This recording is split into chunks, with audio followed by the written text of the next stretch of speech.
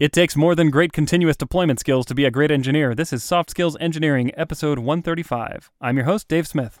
I'm your host, Jamison Dance. Soft Skills Engineering is a weekly advice podcast for software engineers about non-technical topics. But we do release it every time we record it, so... That's true. I guess there's some lag, so never mind. I take it all back. Hey, no, continuous deployment allows lag. It's just, every code change / audio recording gets released to production. Okay, well, we're doing it. We don't batch them all up and every 6 months, ship out 26 episodes. Yet. It'll be our season. We have some patrons to thank. Thank you so much to Matthew Wodowicz, Agile Ventures Charity, Zach Grannon, David Jackson, Nick Cantor, Sean Clayton, and Chris Hogan. These are all of our wonderful patrons who are donating at the level where we thank them every episode. If you too want to be thanked or just to support the show financially, you can go to softskills.audio and click the support us on Patreon button, or you can just do it directly on Patreon. Go to patreon.com/softskillsengineering. I don't know. Click the button. That way you don't have to remember the link. We really appreciate your support. Sorry, you made me cough. It just occurred to me that you don't donate to your own show. So no. How would you know, what the button is? I don't know. Maybe I do under an assumed name. Wait. Half of these people are me. That explains it. I just really want to support Patreon and help them get their cut instead of paying for stuff directly.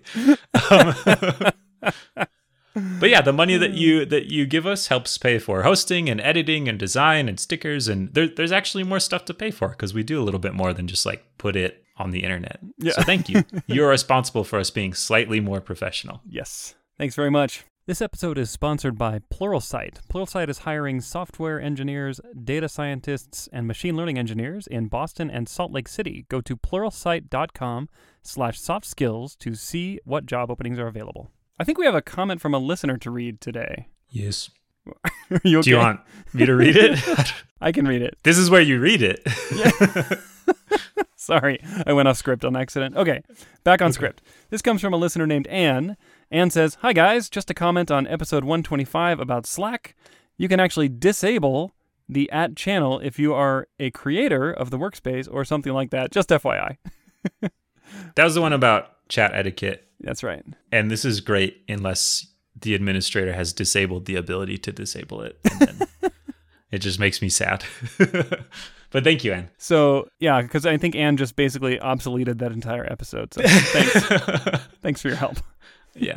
Compression. We're going to delete episode 125 from the archives now. Just replace it with that comment. Yeah. All right, I'm going to read our first question. This is from a listener named Alex. I went to an internal company developer meetup recently.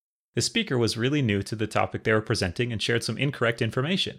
I didn't want to correct them in front of a bunch of people, but I also didn't want everyone at the meetup to leave with incorrect information. How can I be respectful to the speaker while making sure attendees are not misinformed? Thanks for doing the podcast. I think it's great. This reminds me of a time when I started at a new company and went to the HR intro day, the intro session on your first day. And the HR person made a clearly false comment that I knew was false, even though I wasn't an employee yet, but I knew something about the history of the internet. And I didn't say anything. It sounded really snooty. I know. I'm sorry. Yeah, you're right. That's okay. I'm sorry. I didn't mean to be snooty, but it was something I knew that this person didn't.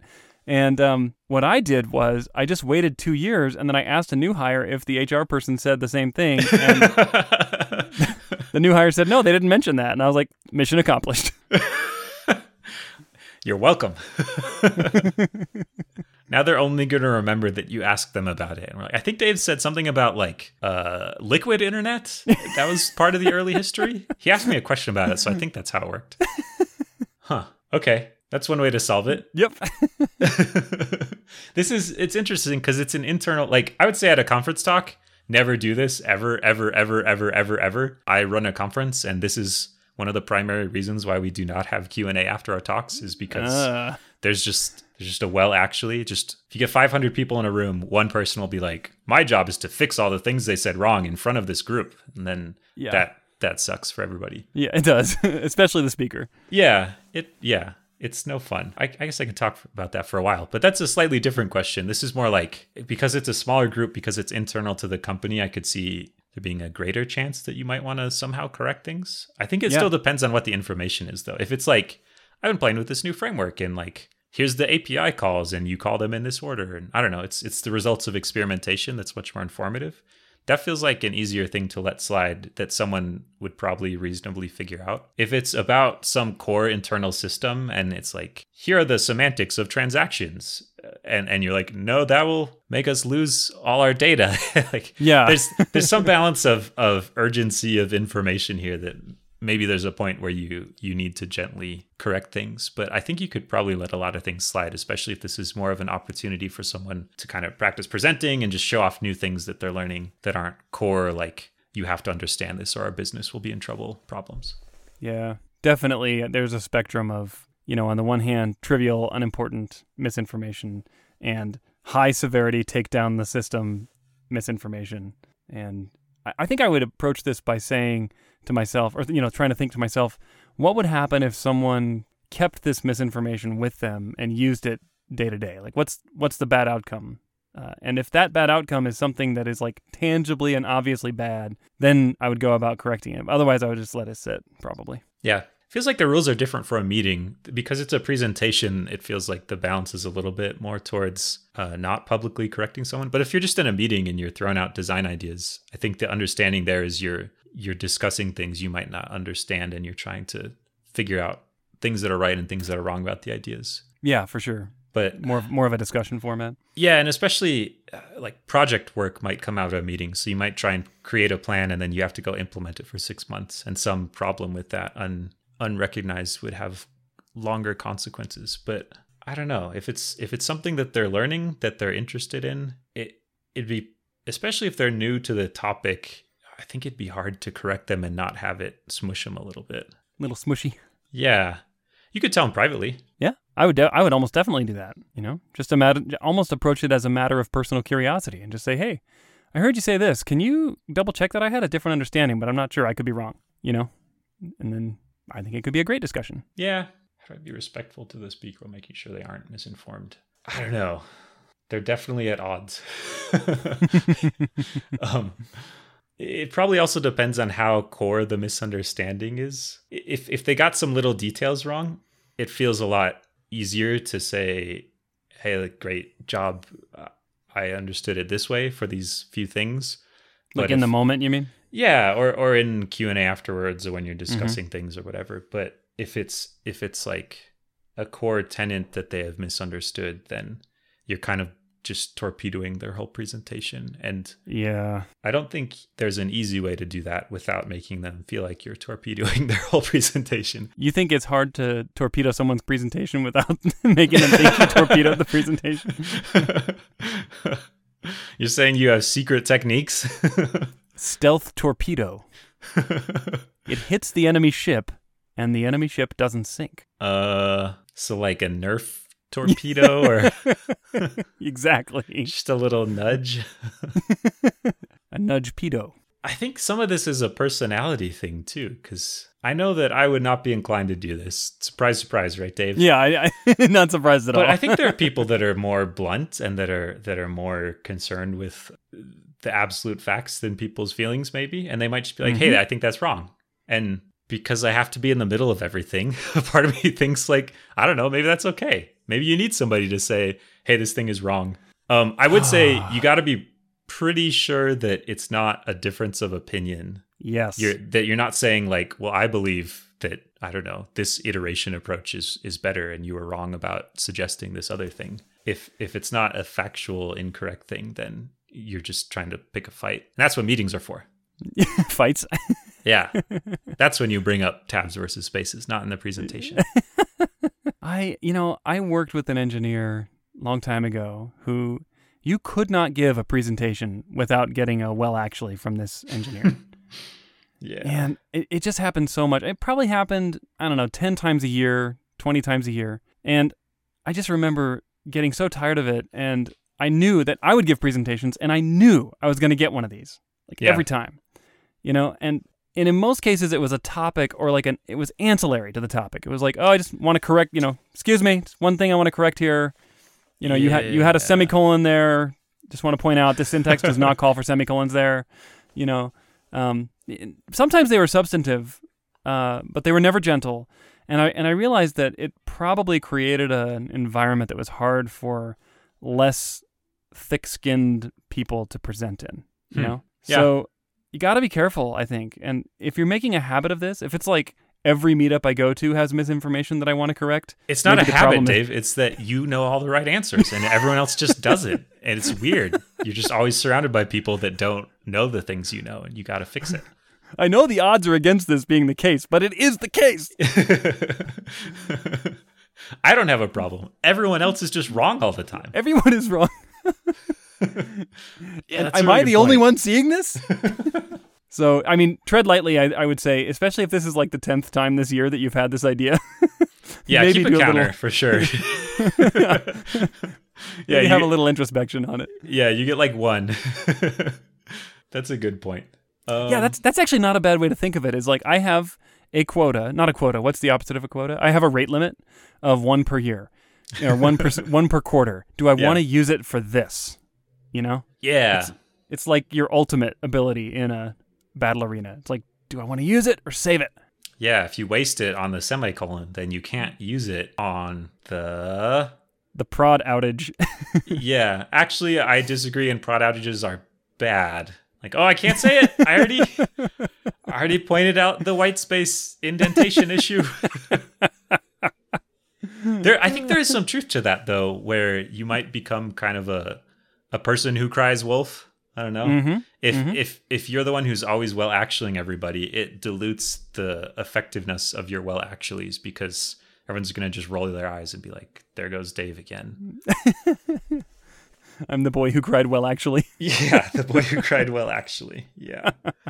So I think I would want to flip this around a little bit and say, what is it like to be in the speaker's shoes? And quite frankly, when I'm given a presentation and someone does this, I roll with it and I like it. I embrace it. I take corrections like that. I say, thanks for calling that out. I'll look into that. Appreciate that. You know, and then I'll look into it. And if I was wrong, I'll report it to the group and say, hey, I was wrong. And I've made a habit of this. And the consequence of that habit is that people know that they can call me out when I'm wrong. And I really like that because I do not want to be the engineer who people are afraid to correct. So it's a little bit of a flip side view of this, but learning to deal with well actuallys is actually a pretty valuable skill. It's kind of there's a name for that rule where you're supposed to be liberal in what you accept and conservative in what you send. Some API principle. Do you know what I'm talking about? Yeah. This is the thing that ruined browsers. It's strict in what you send and generous in what you accept, or something like that. Yeah, it seems like it applies here, where you take well-intentioned criticism and encourage it, but you kind of have a pretty high bar for when you think it's worthy of interrupting people in their presentations. Yeah, exactly.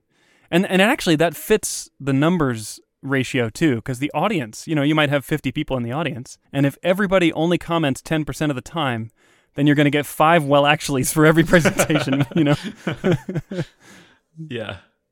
Yeah, so you have to beat out the other well actuallys in terms of relevance. Yeah, my well actually is so much more actually. Yeah. All right, have we answered the question? I think so.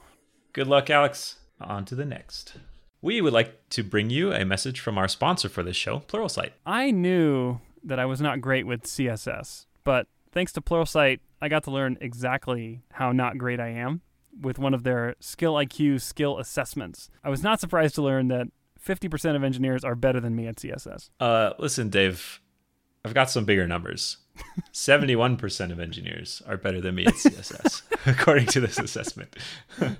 So there's some nifty stuff going on when you take it, besides the shaming it did to me. The algorithm adapts the difficulty of the assessment to how you respond. So if it's too tricky, if you get a lot of answers wrong, then it makes the questions easier, and vice versa too. And they're using item response theory, Bayesian stats, machine learning, data science, that kind of stuff. I could tell it was dumbing the test down for me the more I took it. So we're talking about this, first of all, because it's kind of cool to learn where you are lacking. But also, Pluralsight is hiring to work on this kind of thing.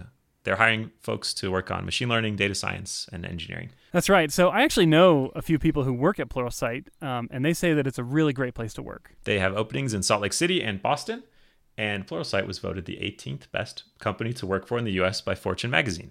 If you want to check out the open jobs, go to pluralsight.com/softskills. That'll take you to a special page just for Soft Skills Engineering podcast listeners. That's pluralsight.com/softskills. Check it out. Thank you, Pluralsight. All right, I'll read our next question. This comes from an anonymous listener who says, I recently joined a new company as a product manager. This is my first non-development role after 5 years. It took me a lot of time to get to this role. During the interview, they said I would be involved in development at the beginning to get to know the system and not implementing my own features long term. After ramping up a bit, I was able to define a bunch of features, but management kept telling me that they are finding it hard to find people and they want me to implement the features myself. I have no problem doing it for my first project, but I feel this is going to continue, and 6 months from now, I will still be working as a developer. I can leave and get another dev role, but I am really excited about the product and I want to continue in this career transition. It sounds kind of like getting hired as a manager and then you show up and there's no team. Yeah. Wait, we had that question once, I think.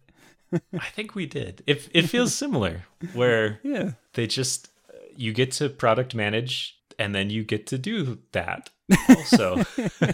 You get to product build. Isn't it the best of both worlds? People always love to complain about the product manager, right? Yeah, now it's you. Yeah, if only you didn't have this product manager making you build the wrong thing, you could truly do great work. Maybe that's the inner strife that is really the root of the problem here. Is it's all this self-loathing. Yeah. My project manager won't get off my back. Stupid roadmap. I hate this thing. I do that every time I make a roadmap. The next week, I'm like, what moron said it would take 2 months to do this thing? I hate past week Jamison planner. Oh, man. That is so true. At the risk of waxing philosophical, I often look back at myself, even last year, and think, I was so stupid. And I keep wondering when that's going to end. Well, it already did, because that was past you in your new day. No, but I mean, when am I going to stop looking back and saying, last year I was stupid? Like, at some point, I'm going to be like, no, last year I was fine, and now I'm still fine. Yeah, it just happened. Do you hear this noise? That's the noise that the universe made. I just crossed the bridge, you mean? Yeah. Okay. Now you're smart, and everything you do from now on will be smart. And next year I'll look back and maybe the opposite will start happening. Last year I was so smart. Why am I so dumb now? Okay, I tweaked it, and it's just flat. You will not improve or decrease Phew, finally. From now on. All right. So what does anonymous listener do here? Product manager / forced into a dev role. Does this seem like a bait and switch move to you? I guess it could be. It's surprising to me that they didn't know that. They have to know, right? I don't know. It seems like it could be a bait and switch, or it could just be them being bad at this. But bait and switch feels like a reasonable explanation. It could also be that the company decided, okay, we're going to launch this new product, and we're going to just hire a completely new team that's going to do all functions. So product manager, technical lead, engineers, we're going to hire all of them. And they got the PM first. And now it's like, well. Yeah, it could be an ordering thing. It could be, but it could be the project direction changed and there was some new thing that they were going to hire a team for, and now they're not doing that. I think it's been happening for 6 months. I think you have to tell them this, right? You have to say, hey, I was hired to do a product manager role and I'm not doing that. What day will it happen? Yeah, I would totally support that. And that probably sounds really scary because I think as an employee, people sometimes feel nervous going to management and saying, I feel like I've been wronged. You need to fix it. Because sometimes they worry that the fix will be, okay, you're fired. Yeah.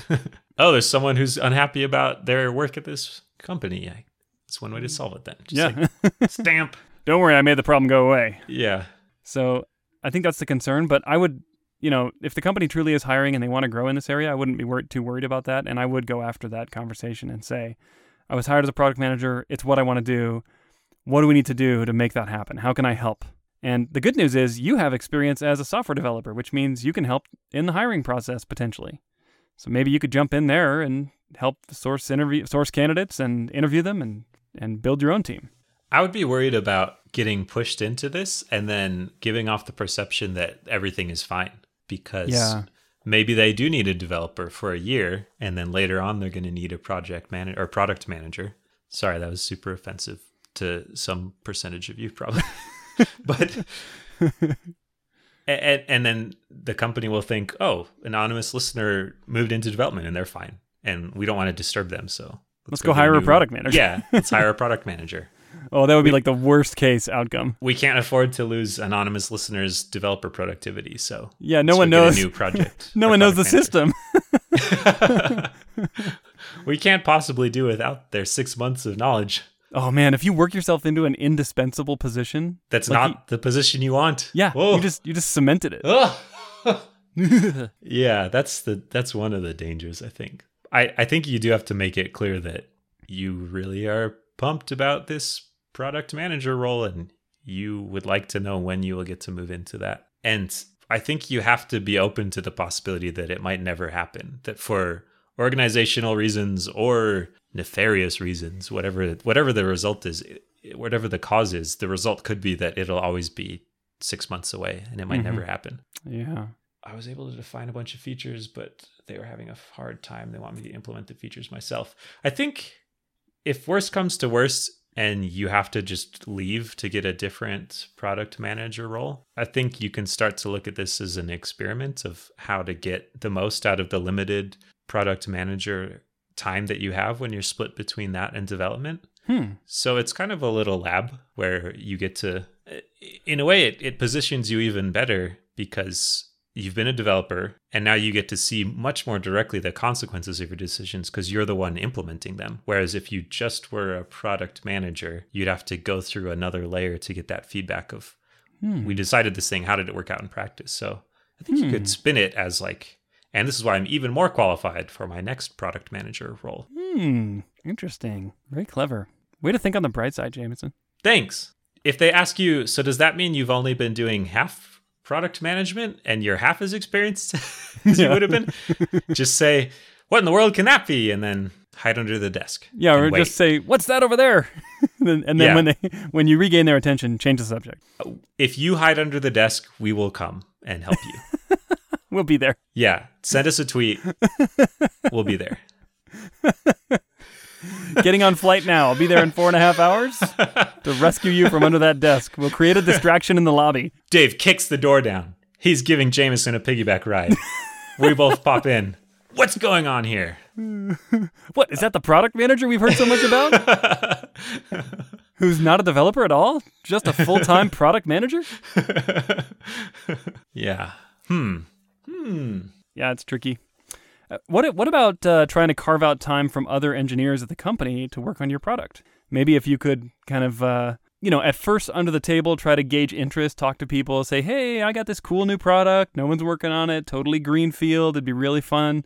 Get a few people interested and then go to management and say, hey, I've got these 3 engineers. They said they'd be interested in working on it. Could we share time? Maybe do 50-50 with this product and some other part of the product. Hey, all that work that they were doing that their manager was really interested in them doing?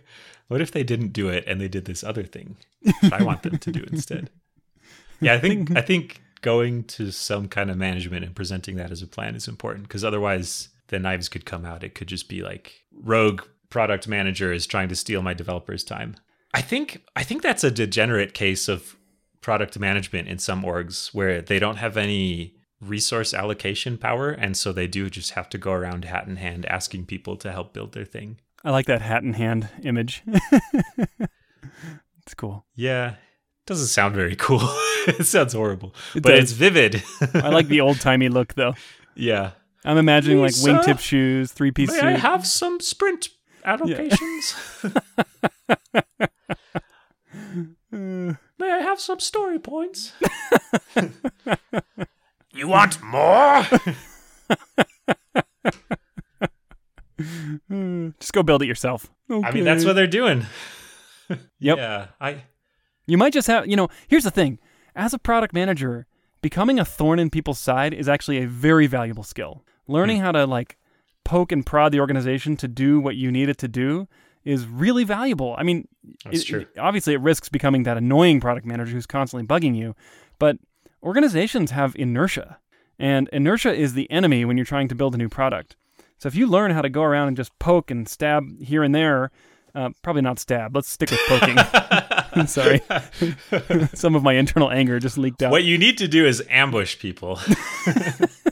And the more you can poke and prod and get things done, I think the better you'll be. So this might actually be a training ground for you. Maybe this is an elaborate boot camp that you don't even know you're participating in.